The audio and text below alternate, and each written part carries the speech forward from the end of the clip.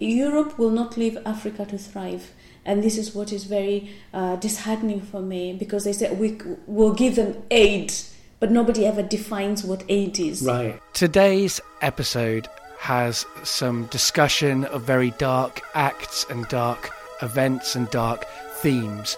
It's a conversation that covers a lot of the crimes of colonialism, and colonialism is a word that should conjure up within you an idea of the types of things that we might talk about. War crimes, genocide, and terrible things like that, violence, are the kinds of things that today's conversation discusses. Also, lots of other things. It's not all about the darkness. In fact, part of this conversation is about the way that we don't talk about anything but darkness when we talk about Africa. And obviously, this is a content note to give people some idea of what's coming up, but I'd just like to make a plea to you, if you are someone like me who's got white skin, who's descended from people who have committed crimes against other cultures in the name of empire. If you're someone like me, then I urge you to listen to this conversation, and it might be hard to listen to. There might be hard topics talked about. Those topics might be a little bit triggering for personal events that you've had in your lives, but I think it's really important for people who benefit from colonialism to really know what colonialism is all about. Also in this conversation, we talk about two shows, a show that I've made and a show that my guest is making.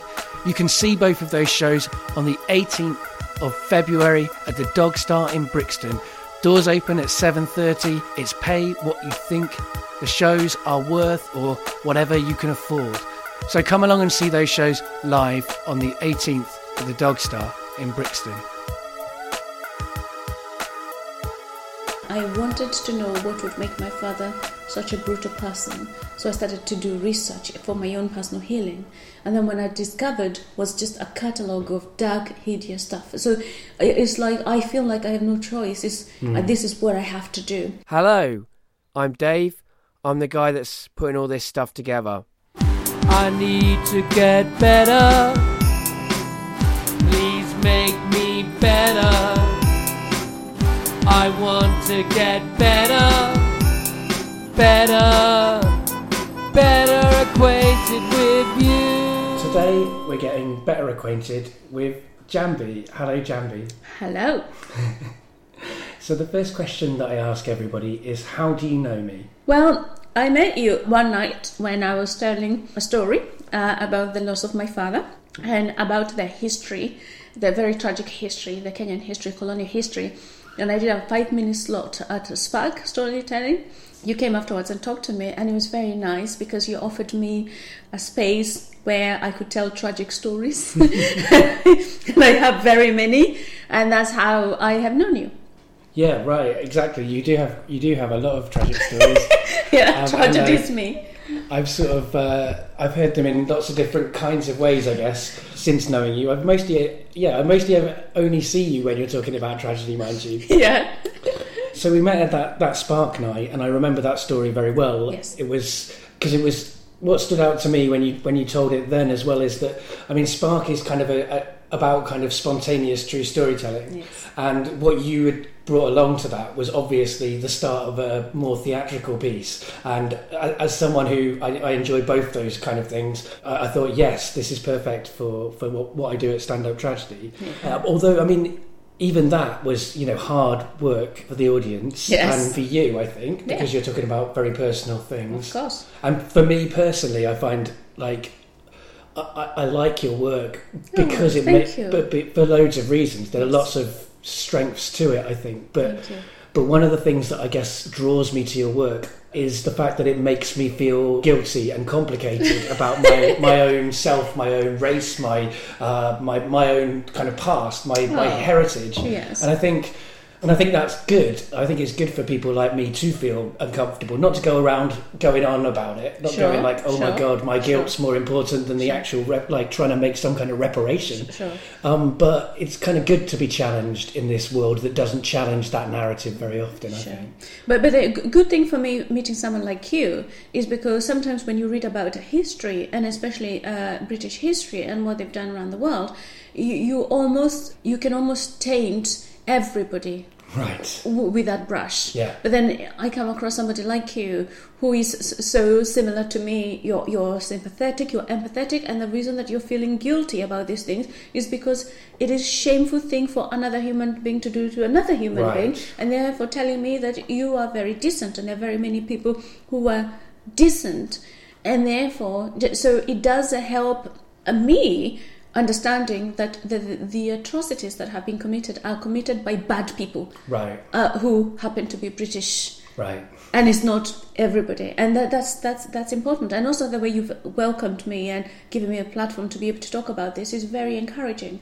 Like, my platform isn't as big as I'd like it to be when I'm helping other people to get onto it, but I definitely think that's important. It's still a platform. Yeah, no, and I think it's important for people to, in my structural position, to think about that, to think about how people like me are so often like privileged by so many things, and if there's any way that we can destabilize that privilege, we should take it. I don't think I'm doing anywhere near enough to do that, but I mean, I think it's important that people do, and I'm pleased to be able to do it occasionally. Well, I think by pure recognition, and that's all people seek, is pure recognition, is that people, and when I say people, a few aristocratic men a few years ago ordered very nasty things to happen, and actually thinking about the world today, they're still doing it. But the mood in Britain today, when I see all my Facebook friends,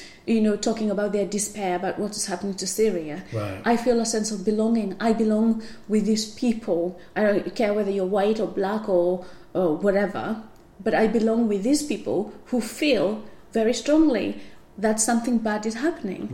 And therefore, what you're doing is right, because it unifies people to show actually there are decent people, and just because I happen to be the same race or the same color as the people who perpetrated bad things to your race or whatever, I stand away from them, and that's important. Is putting things into context. I mean, I thoroughly agree with that, and that's one of the reasons I've enjoyed your work so much. But also, it's one of the other things that I like about your work is that it does make people feel awkward, right? Awkwardness, and I think awkwardness is it's an art form, or part of art forms that I always enjoy. Like, I like to get on stage and to bring up awkward subjects, and I like to feel awkward with a room of people, and then we all kind of go, okay, we feel awkward together. That's okay. And it's kind of fascinating to see you do your comedy and your storytelling, because it's, there's so many levels. The actual work itself is funny. I mean, I don't want to make out that it's not funny, although I think people don't know if they're allowed to laugh. They are. Yeah, no, I know they are, but I think people are always nervous to laugh, and I think that's good. I think, again, it's good to be wondering, am I allowed? Should I laugh? Because sometimes we shouldn't, maybe, or whatever. It's good to think about that, to not just say, oh yeah, I'll laugh without thinking. It's great that you make people think, but I wouldn't like to suggest that it's not really funny. And that's okay, because I recognize that I tend to talk about serious subjects. I am not just talking about, there's a lot of silly things that people talk about. That's not my genre. And so by default, I know there are always going to be uncomfortable things that, and people are going to be thinking, should I laugh or should I not laugh? And that's okay. I'm challenging the norms and challenging the stereotypes as well. Yeah, I mean, and so, the second question that I ask everybody is, what do you do now? Now I am doing a mixture of things. Comedy is my baby, but I have other babies too. I am writing a book, and this book is actually based on the show. Yeah. And touch wood, I've been very fortunate. I've had someone come on board, a literary agent who is working with me, and she seems to like the uncomfortableness. in my storytelling. So she's come on board, and so hopefully, we're gonna get this book published. I was doubting for a very long time whether we're gonna get it published. We're gonna, hopefully, touch wood, we're gonna get it published. So I'm writing. That's what I'm dedicating majority of my time to. Right. But then, having said that, I still want to keep my foot in the shows. So I'm writing an Edinburgh show as well. How it's gonna work, I don't know, but I'm gonna have to make it work, because I suppose they are synonymous, because the show that I think you have seen a little bit of this, right, is called The Last Dance with My Father. Right. And this is what triggered all of this stuff up. And so The Last Dance with My Father is a very challenging one. Having seen the horrendous childhood that my father had, what impact did it have on his parenting style and parenting skills? So that is the show. So it's quite a dark show. Yeah.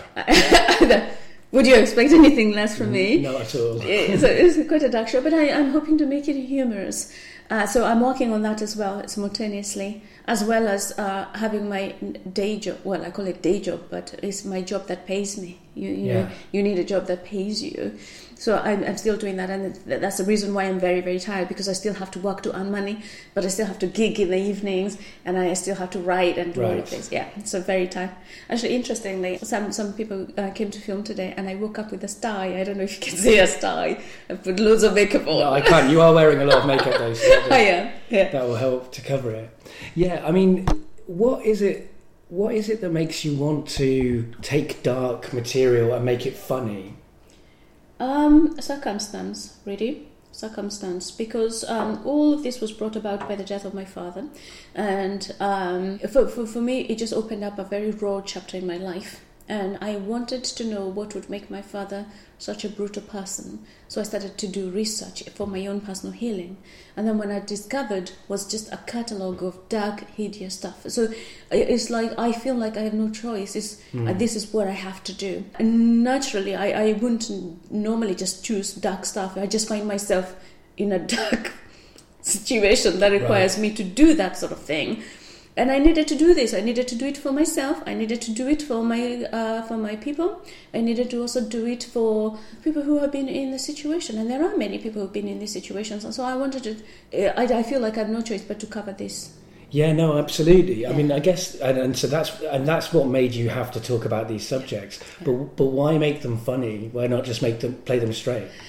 Because at the end of the day, I think very dark stories can be told with humor, and people then can enjoy the stories. Right. Because, and I know most people, maybe people who are going through hardship in their lives, they don't want, if your life is already miserable, you don't want to go and watch a miserable show. But I also know that there are some people who want to see thought-provoking stuff, but they also want to laugh at it. Yeah. And I actually do like that, to watch shows that play around with your heartstrings, not just, talking about the usual silliness that people sometimes talk about. So those I find disinteresting. Whereas if you go to listen to a story about a heart-rendering story, it's more enriching for you as a person, I feel. Yeah. And if it's funny, even better. Right. And therefore, I just want maybe to make it slightly more digestible for people. But having said that, storytelling is becoming really huge, and it has been huge. Like in my society, storytelling is what TV is today. Right. People just used to sit around the fire and tell stories, right. And therefore it's a very integral part of my society. Yeah, no, absolutely. And I think most cultures, I mean all cultures, I guess, when you get right back to where everything started with telling stories around fires. Yeah. Storytelling obviously is something that I'm very interested in, and I sort of see a lot of it. Yeah. But I think it is a kind of an interesting thing to make darkness funny, and to, and it's definitely something I'm interested in doing. I don't always choose to do it, but it's definitely nice to have that weapon in your arsenal when you're deciding how to make it entertaining. Yeah, but even when it comes to things like films, I've never been really interested in like big blockbusters and stuff like that. So I've always liked stories that are dark and funny. And my favorite all-time film is Pulp Fiction, which was quite very violent, but ultimately very funny. Yeah. I suppose I'm that way inclined. Yeah. And you have to be to tell to write shows about mass murder of people. Right. Yeah. But I think it's also something else is that when you are in dark moments, and I've never been in a dark moment a lot as dark as some of the moments that you talk about, like mass murder. But it's sometimes at the darkest moments, all you can do is laugh, right? Yeah. And so it's kind of true as well to laugh at these things, because that's what we do in our worst moments. Yeah, and I mean, having interviewed my mother about her time in all those concentration camps, how they laughed. Right. And you think, how can you laugh? And they just do. You find yourself in a situation and you settle down into that situation and they laughed. So even people in very dark places, they laugh. Right.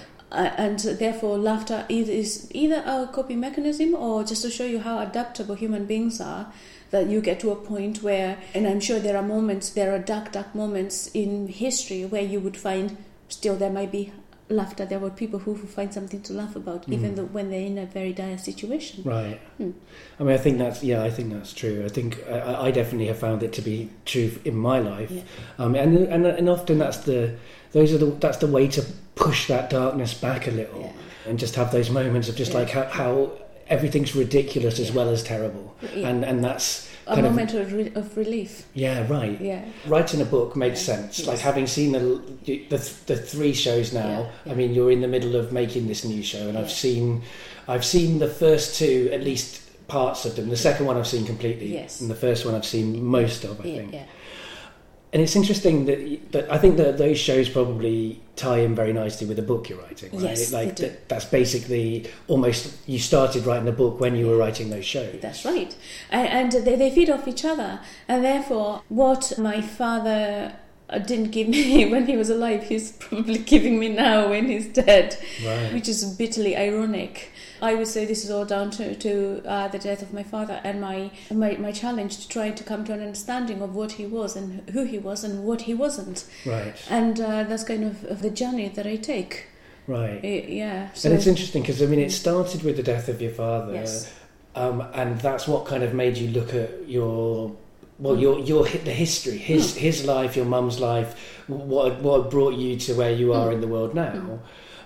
But you're only just getting to the bit about him, right? Like you were pushed back so far that you had to the first show is about Kenyan history, the second show is about your own history, and now you're with him. That's right.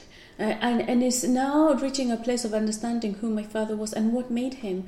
What kind of a person do you become when you spend all your life being beaten and abused in the streets? Right. What kind of humanity develops inside you. I've come to a place of really finally accepting my father, and sometimes wishing if he was alive, I would now look at him with very different glasses.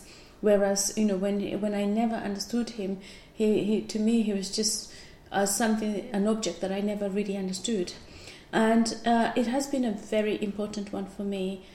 Just going through this journey, and like I said, I was thrown by circumstance, and now I find myself in this situation, and it has got me into writing. I've always thought, when I was younger, I've always thought, one day I'm going to be a writer, and then when my father died, I thought, this is the time. This is the time. So, and I've also discovered that I've got so many things to say. Surprise. And this is why I started writing a series of blogs. You've seen some of my blogs. Yeah. Really and well. I want to talk about, and especially, the portrayal of Africa, by the Western media, is something that is very shocking and disappointing. And so we are always portrayed as this, stone-throwing, homosexual bashing, backward, illiterate, I don't know, migrants who, if we don't drown, right. then we're here for the benefits. But in essence, we are not like that. And I want to shout about this. I want to talk about the openness of the African people. I want to talk about how we were very embracing to homosexuality. I want to talk, and this week the Pope was in Kenya and Uganda last week actually, and on the news I laughed when they did a piece on the news. They said, and the Pope went to remember the martyrs of Uganda who were killed by a local king. But what they did not say was that the Christian martyrs who were killed by a local king, the reason he killed them was because he, the king of the Buganda in 1870, was gay. He was gay. He had sex with men. Nobody had a problem with it. He was okay with it. The people in Uganda were okay with it. No one had a problem with it until the Christians arrived. The Christians thought that he was morally repulsive, so they campaigned and wrote to the British government, who banned homosexuality in Uganda. And what he did, because they disapproved with what he was doing and his lifestyle, he killed them. But they didn't do that piece on the news on the BBC. Right. Yeah. And so see, that history is suppressed, that we were okay with homosexuality, that you could have a king who was also openly gay, and nobody would even... We didn't even have a name for it. He was so normal that people just thought, it's like he drinks coffee, I drink tea. That's right. That was so accepted. And now we are portrayed especially like Uganda is now portrayed as the most homophobic place on earth. And yet we've had a long history of homosexuality. We've had a long history of boy brides. Where guys would get married to men and they would pay bridal price and all of that. So we were very forward in our approach to homosexuality. And it's actually the European influence in Africa that has, first of all, burnt that. They said, they are homosexuals and that's bad. And then they burnt it. And then so many years later, we were still like, whatever.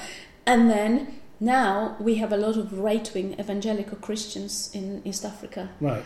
Very, very racist American right-wing. And they're now in East Africa trying to turn people against homosexuality.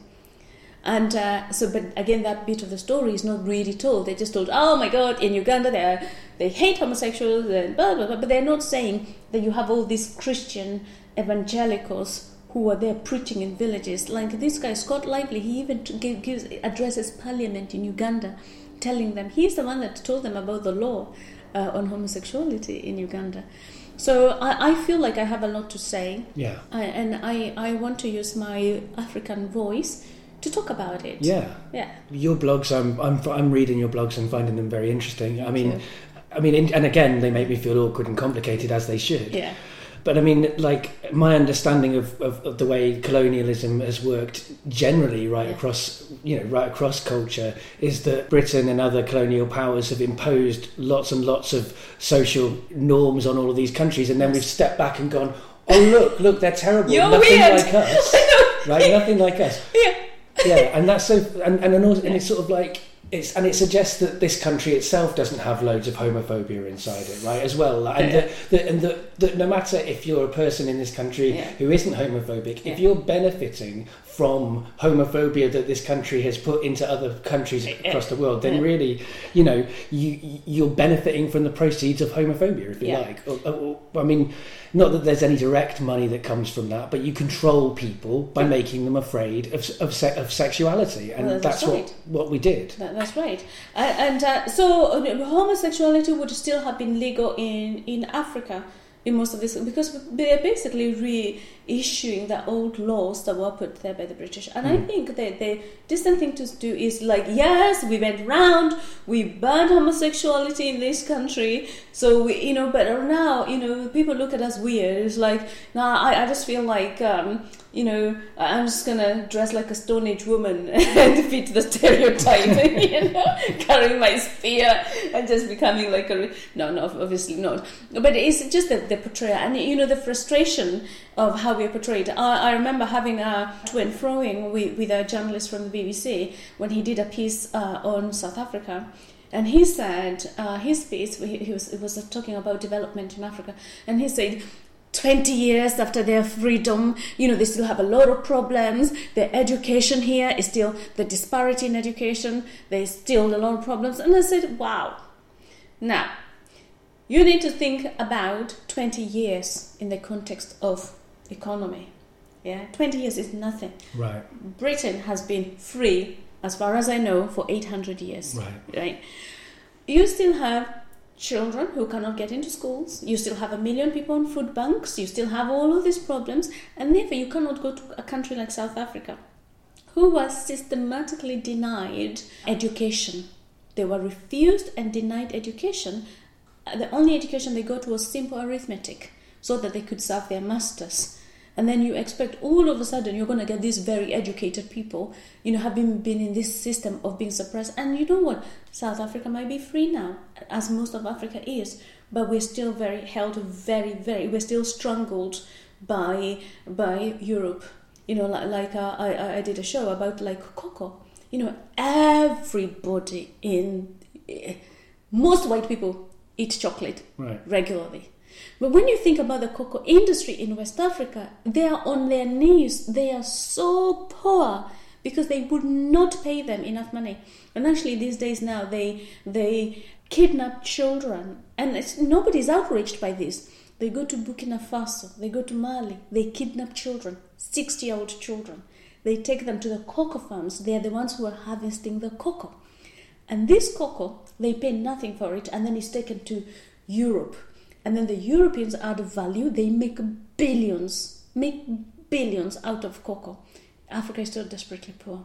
If you go to look at places like Sierra Leone, the diamonds, which Africans wears diamonds other than me, obviously, because I got engaged and married. But most Africans don't wear diamonds. That country, and sometimes I just wish the Europeans would hurry up and take all the resources from Africa and then leave the people alone. Because it's true though, because if there was nothing in Africa, people would be happy. Like in Sierra Leone, they are still chopping the hands of people, and that was introduced by King Leopold II.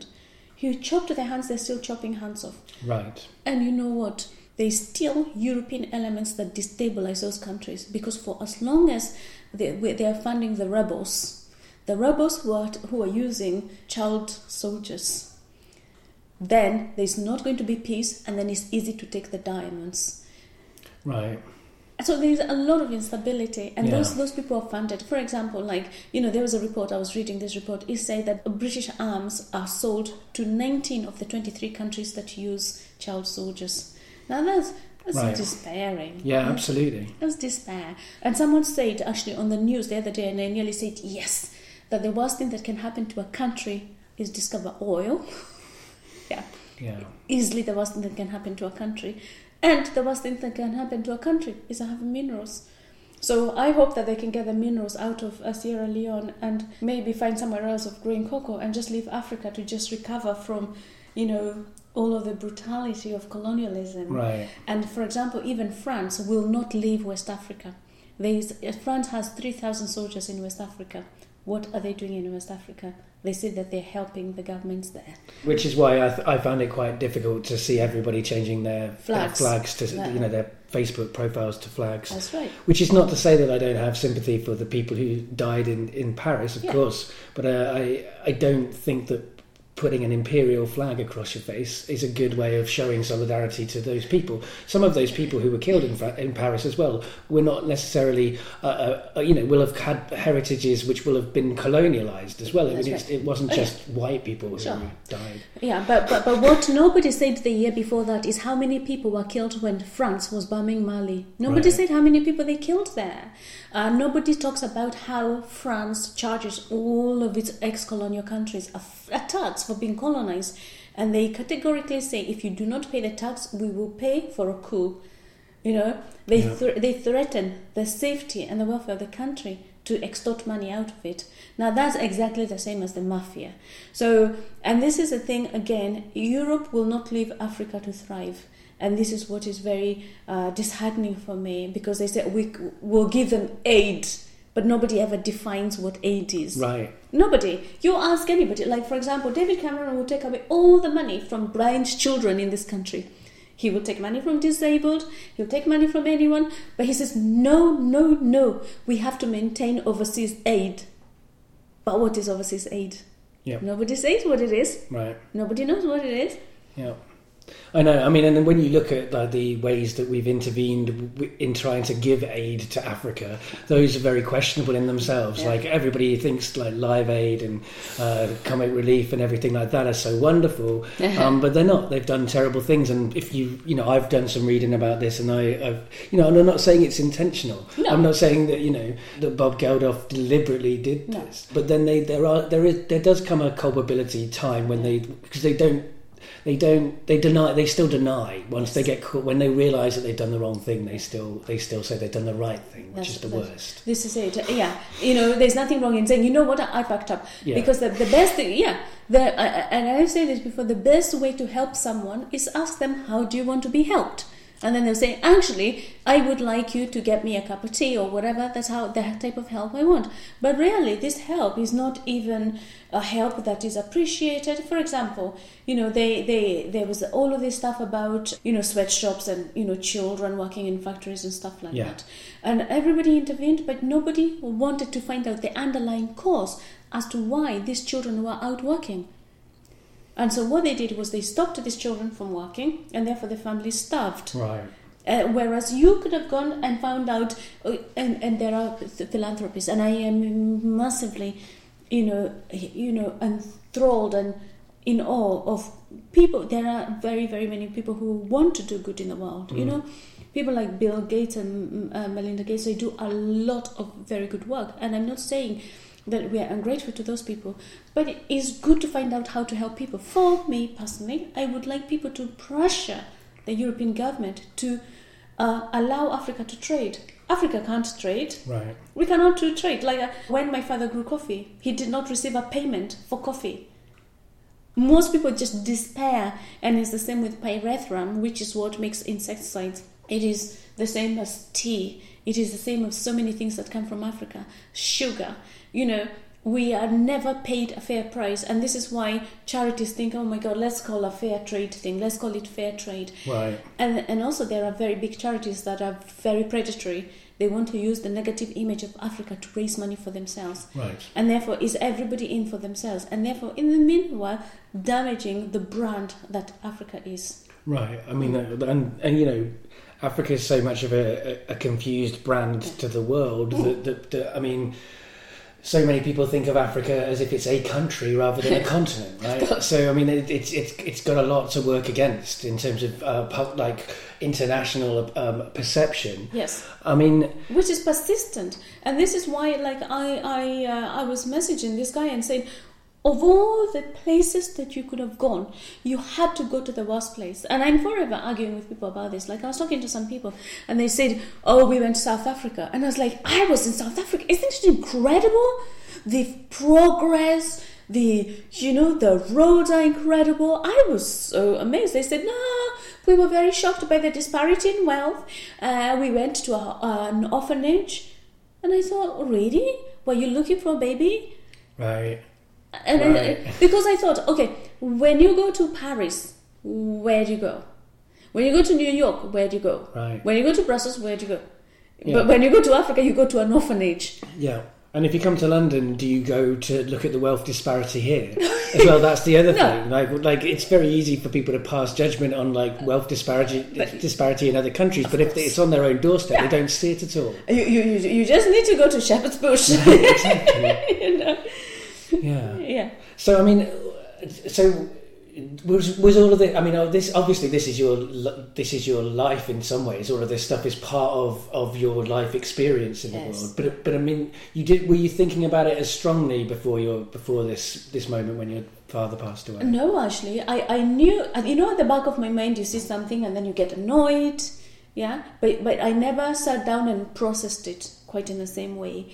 But it's only when I started to do research, I started to see how it is important for Africa to be portrayed in such a negative light, and therefore modern colonialism can take place. I began to understand it, and I began to understand, just how we are fighting against the tide, because I'm even surprised that Africa is developing at such a fast rate.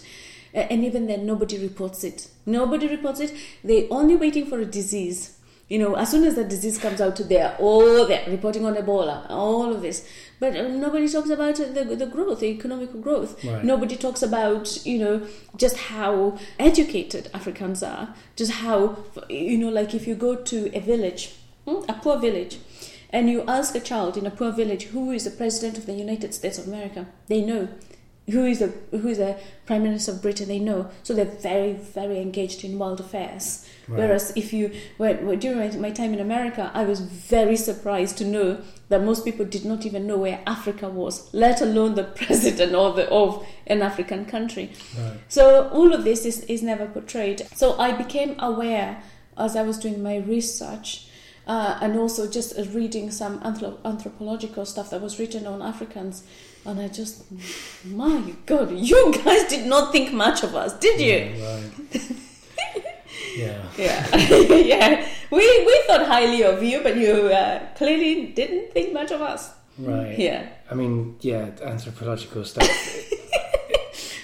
It's painful in lots for all sorts of reasons, for all sorts of people to read. Yeah.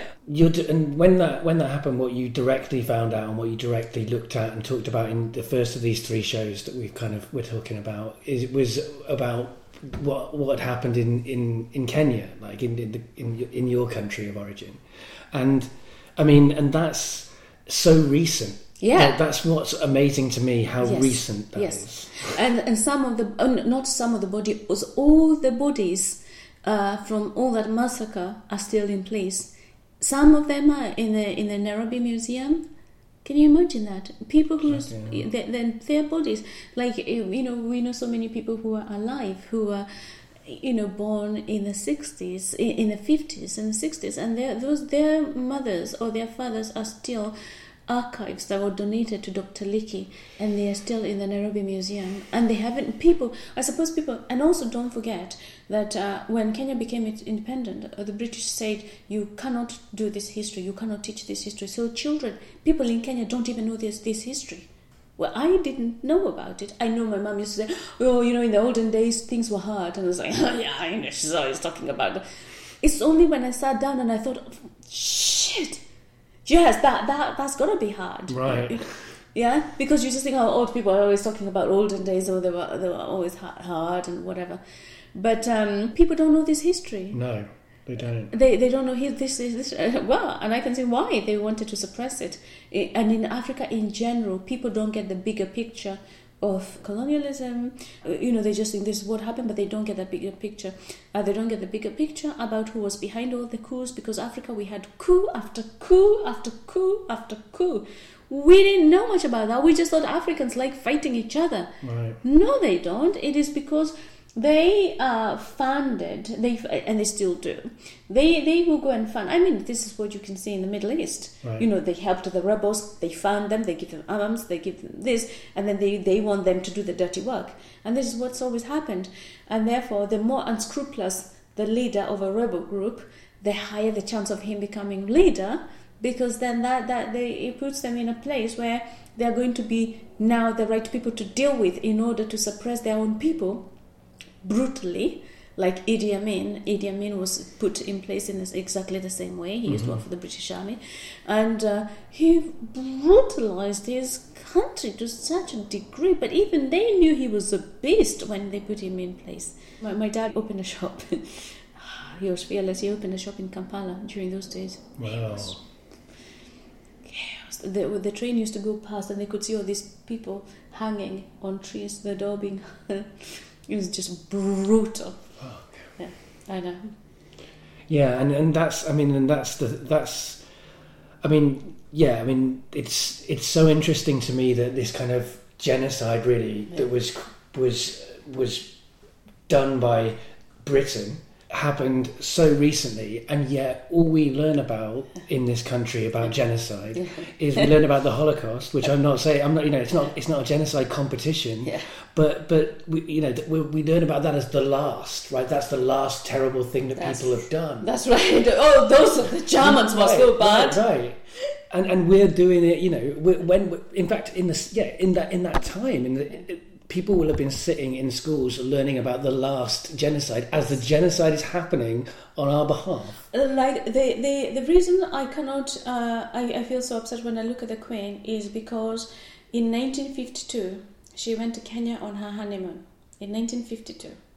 In 1952, my mother and all her family were all arrested and they were taken to a field. They were kept there for days on end. And it was raining, it was cold, they had to sleep on the outside for days on end, and that was the beginning of the concentration camps. And the Queen was on holiday in Kenya on her honeymoon. Right. And yet my family were being tortured and raped and beaten, and I cannot understand how she would represent that. I can't see it. And no matter how much I try to think, she has no power, I just think she would have known what was happening in Kenya. She would have been head of what was happening in Kenya with all those people. And this is personal to me, having seen my mother just describing what happened to them. It's just, I cannot comprehend it. I just can't. Right. And I cannot see how an institution like that can be responsible for the suffering of so many and still be revered. Right. Yeah. No. I mean, me neither. I guess I don't know. I try to work out how to empathise with these. Those are the hardest people for me to empathise with. So actually, someone who's brutal, who's done terrible things, I can understand often much more. Yeah. Because of people who are brutal have been brutalised, themselves, generally speaking. Sure. Or it's all they know. Yeah, exactly. I mean, but it's very hard to understand kind of people in this kind of super privileged position just turning a blind eye. And yet there's something in me that doesn't want to rule them, like kick them out of humanity either. Sure. But they don't do the same for others. They kick others out of humanity. So it's a difficult thing to sort of defend them. I mean, I think when I look at the Queen, I think I can't not see the empire all around. I don't understand how people can just sort of not think of that. I know. And yesterday as well, I was listening to the radio, and they said in Canada they're now going to recognize the ethnic people, and they're going to investigate why so many of the ethnic people in Canada have been killed and that they have been treated as subhuman. It still goes on. Look at Australia. Look at the Aborigines. Mm-hmm. It still goes on, and and there's almost this blatant ignore that they're just they're natives, and these people still go through tremendous suffering. Right. So that is happening as we speak today. Right. At least in Kenya, that came to an end. We fought tooth and nail, and also what the propaganda that was thrown at the time around the freedom fighters still has affected them to this day in Kenya. They were called terrorists, they were called names that to this day the people growing up in Kenya would think of them as terrorists, but they were never terrorists. These are people fighting for their freedom. These are people who saw no hope. And my grandmother, she was in a very in a typical divide and rule picture. If you wanted to catch a slice of what divide and rule means, my grandmother bang right in the middle. Her younger brother joined the Mau Mau because of the hopelessness and helplessness of his situation. The older brother joined the missionaries, and he was trained how to go to ethnic women who had cut their ears in order to wear ear ornaments. Like they pierce the ears, they can wear cowrie shells and ornaments. His job was to go and stitch them back, so erasing cultural. I know. So and my grandmother is right in the middle, and so the missionaries were hell-bent on rubbing out in the cultural identity of the Kikuyu. And this is why when you look at the tribes of Kenya, the Kikuyu are the ones who have lost a lot of their identity because of the role of the missionaries. So, for example, the Maasai still hold on to the way of dress, the ears and everything, but ours was completely rubbed out by the missionaries. So they're there posing as do-gooders, but they're there to eradicate the cultural blueprint of the Kikuyu society, and that's very sad that the church, again, which is Christianity, is obviously superior, that can cause so much damage to our people. There's so much damage that has happened in the past, but then it's not like it's stopped. I mean, this is very true what you say. Like, if you look at, as you say, if you look at the Middle East, this is the case. But you can even, like you say, see the terrible racism within Australia, within, pretty much anywhere that's been colonised has been damaged in some way. Yeah. The way that it's been damaged differs for different places, but we're still doing it in different ways, under different names often. Of course. But I mean, I don't know. What do you see as, like, how do we undo this? Like, how do we Well, only time is a healer, because what is happening in the world today is very interesting for me. The power of China is what is going to be the new norm, because the influence of Europeans in Africa is waning, and especially now they're all focusing on the Middle East. In the meantime, Africa is quietly developing really, really fast.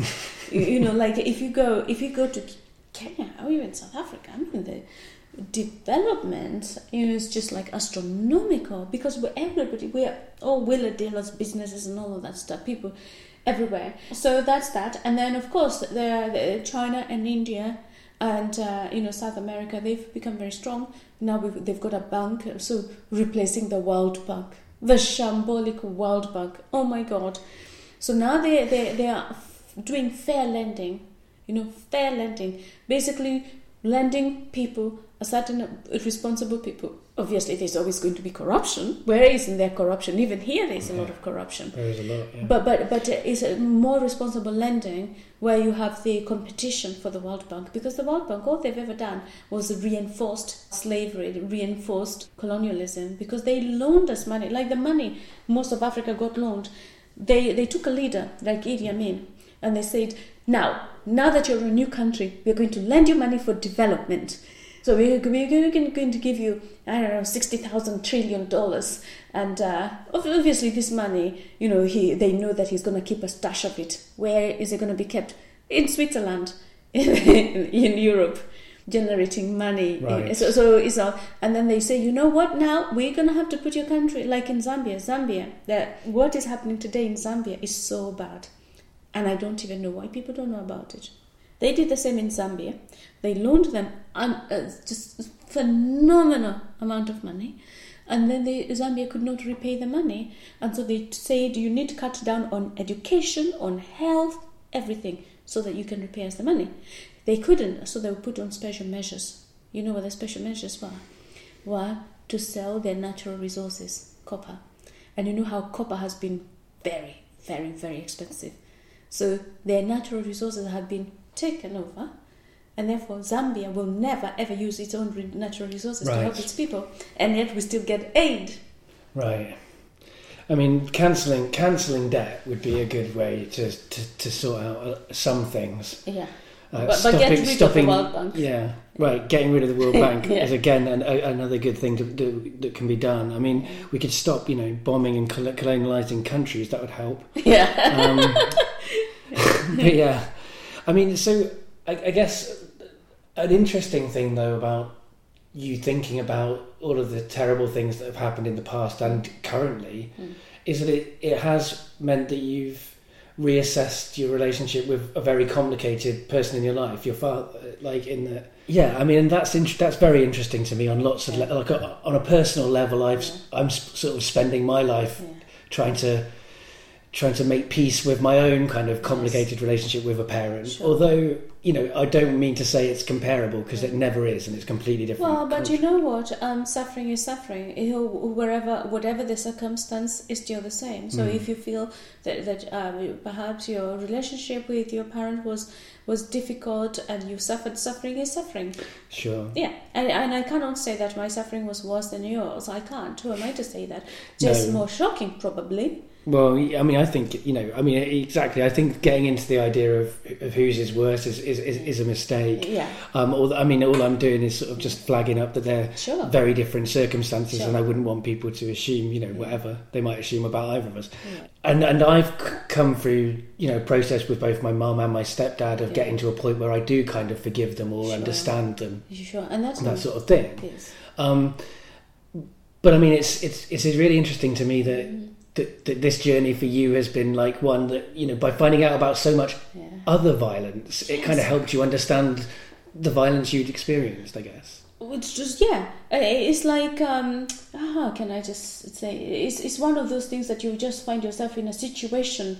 It's like if, say, you are at a bus stop and somebody got stabbed at a bus stop and you are the key witness, and then you're forced by circumstance to be in that place, and then you're forced to reevaluate the situation, and you need to have a bigger understanding of everything. And this is what it has brought me into this place.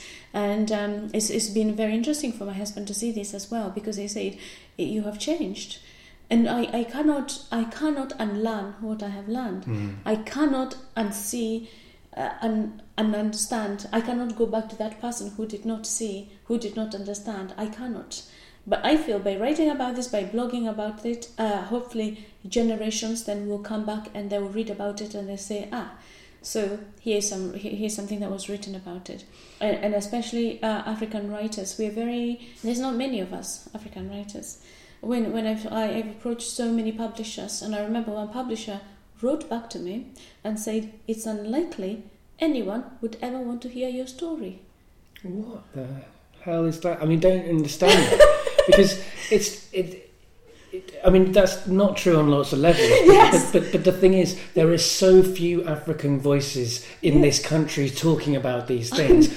Isn't that a selling point? I don't understand that. Yeah. Surely everyone wants to hear your story because we've all heard the other stories so many times. This one, not yet. But you know what? Even if somebody lives in a hole, somebody would want to hear that story. Right. So you cannot say, right. Isn't it? They would want to know, how did you end up in a hole? So how do you live? You cannot say nobody is ever interested in reading your story. Well, absolutely. And I just said, thank you very much, and thank you for your kind feedback and all the best. Because I thought, you don't know me. Even if I'm going to publish this book by myself, I will do it. And you will look at this book. Luckily, touch wood, there's somebody who likes it, and hopefully we can get it published. Yeah. I hope we can. And there are other people I've met, like I've met you, and I met other people who keep encouraging me. Like there's people at the Edinburgh University who keep saying, when the book is written, right? Not if, when the book is written, bring it here, we'll help you publicize it and stuff like that. Because there are people who want to hear. There are people who want to keep an open mind about history, and it's history, and therefore, but I suppose people, institutions don't want to acknowledge that. Yeah, it's definitely tricky. I think wanting to make stuff that criticises the world that you want to pay you. Yeah. I find that a little bit with some of the stuff I do. It's like.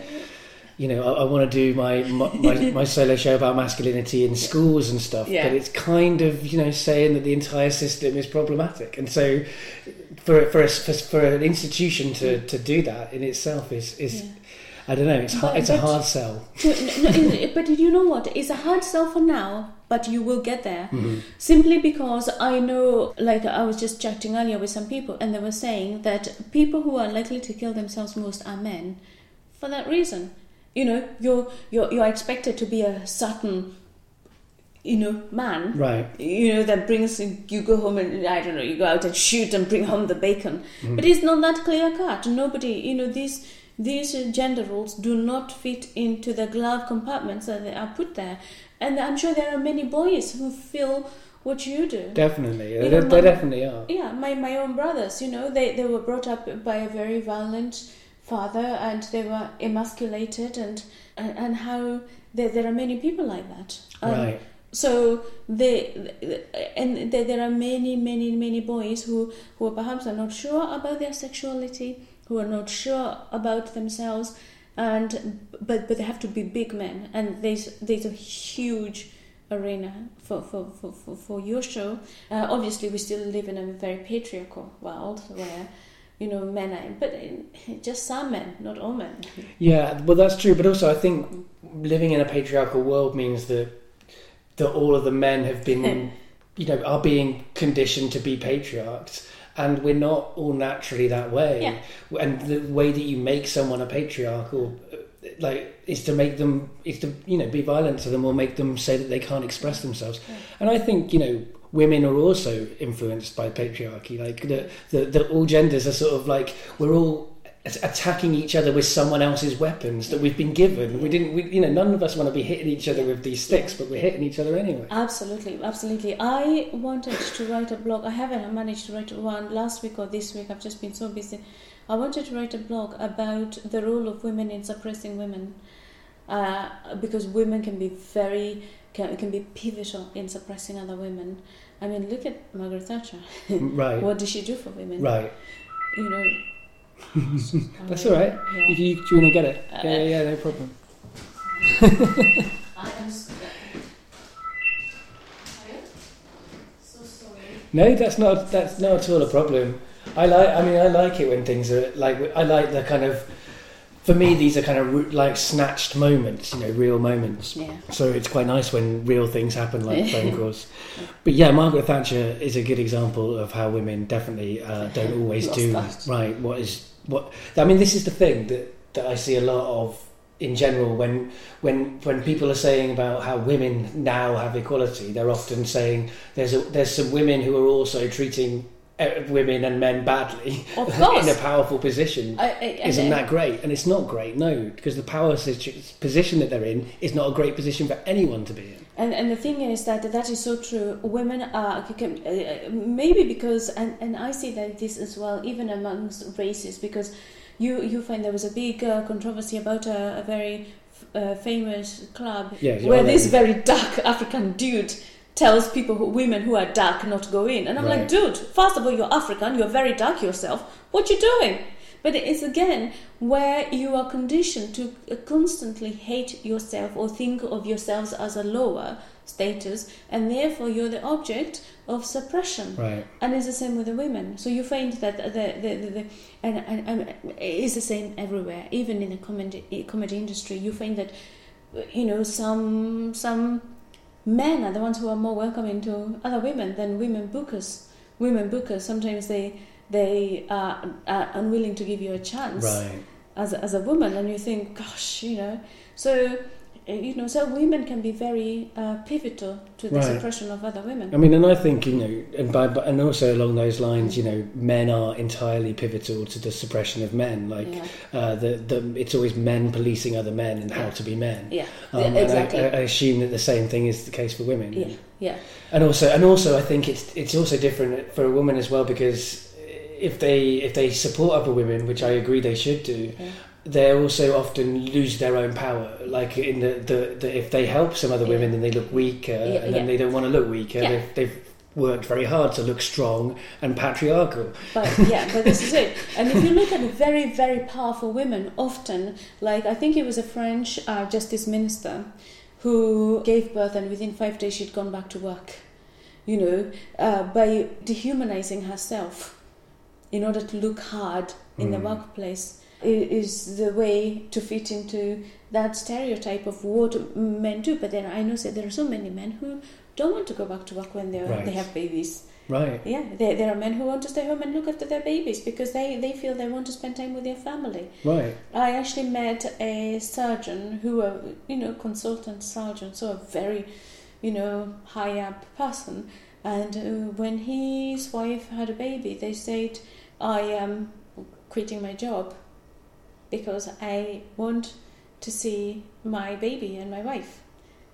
So there are men, those are not the hard men who work all the hours and all of that stuff that is expected. So this guy gave up a very, very nice job. I'm sure he'll be all right, but he gave up a very nice job in order to spend time with his family. So acceptance that also men have those needs So they are not all these neat compartments. No, absolutely. I mean, I was in many ways I was brought up by my dad, so and I, in that respect, I'm very lucky. So I have a complicated relationship with my mum and my stepdad, but with my dad, I have a very good relationship. Oh.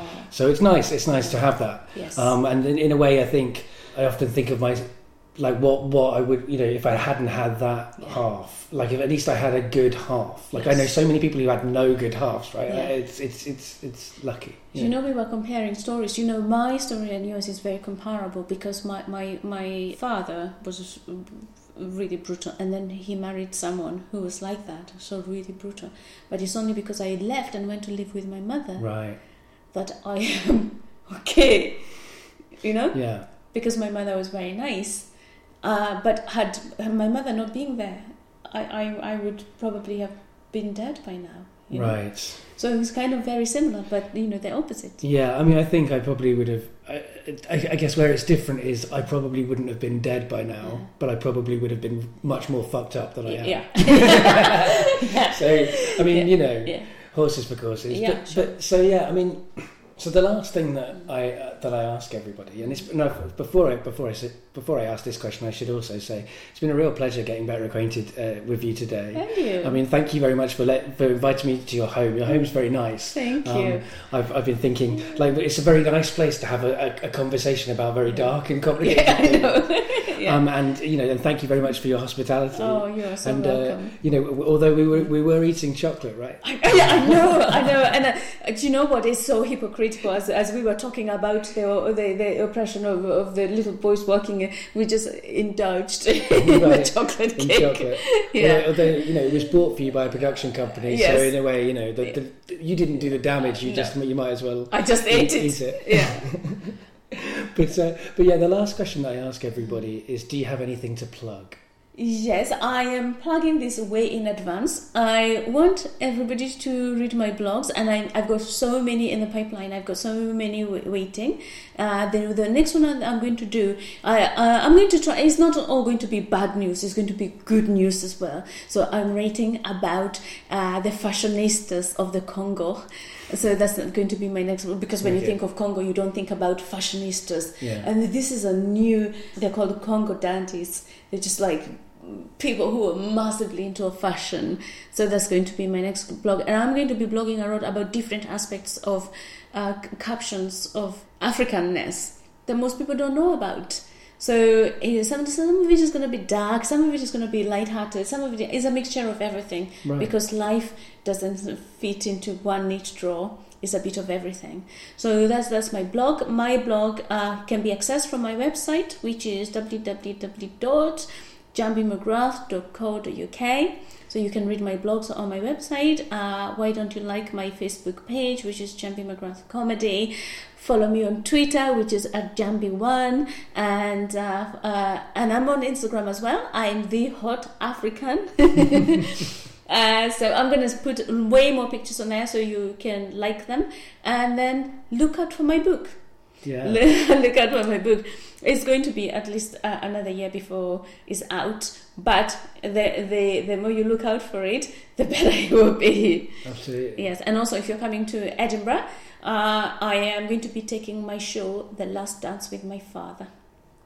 Yeah, I mean, and all of those, I'll put links to all of those in the show notes, as I always do with the things that people plug.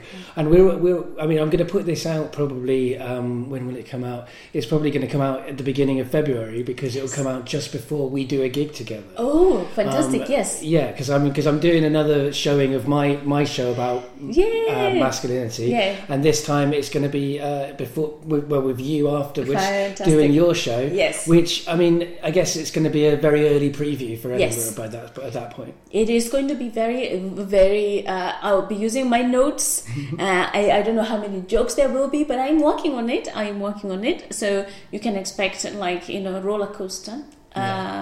Hopefully laughter, some tears and all of that stuff. Yeah. But I am going to be so excited to see your show, because I tried to see it in Edinburgh, and of course it's always crazy in Edinburgh because I was doing several shows, so no matter how much I tried to see at the shows, I couldn't. And then I wanted to see it, and now you have given me the chance to see it again and sit down and relax and see it. So I look forward to that. Well, I'm looking forward to seeing your new show. I mean, I saw a little a little development of it at night we did with Spark about mental health stuff and multicultural experiences. So I'm looking forward to seeing the rest of it. I think it's on the 18th of February, but I may have to put a correction on at the end. I think it is. There we go. We're both semi-certain that that's the date that we're doing it. Yeah. So come along and see us there. The last thing that I ask my guests to do is to say goodbye to the audience. Goodbye, audience. Thank you so much for listening, and please keep supporting Dave because he is the nicest person you will ever know, and he's the best. Thank you very much. Well, I don't know if I sign off on being the nicest person you'll ever know, but goodbye, everybody. Talking about supporting what I do, as well as coming to the live show and supporting both Jambi and me, you can also support Getting Better Acquainted financially.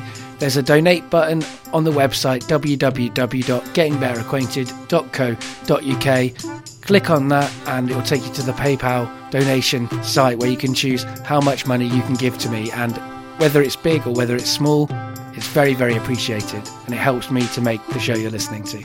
That conversation was recorded a few months ago, so current affairs have changed since then, and since we were talking slightly about current affairs, of course keep that in mind. We're going to be at the Dog Star in Brixton as Stand Up Tragedy Presents, doing our solo shows on the 18th of February at the Dog Star in Brixton. And it'd be amazing to see you there, so come out and see us if you're in the London area. It won't cost you anything necessarily if you don't want it to, and it would be great to have a really big audience for those shows because both of them have things that could speak to a lot of people, but it's just getting people to find out about it. So come along and also spread the word if you can. Let people know about what we're doing and get them along to see the shows. You can follow Getting Better Acquainted on Twitter at GBA Podcast. You can like it on Facebook. And remember, there are lots of ways to get better acquainted.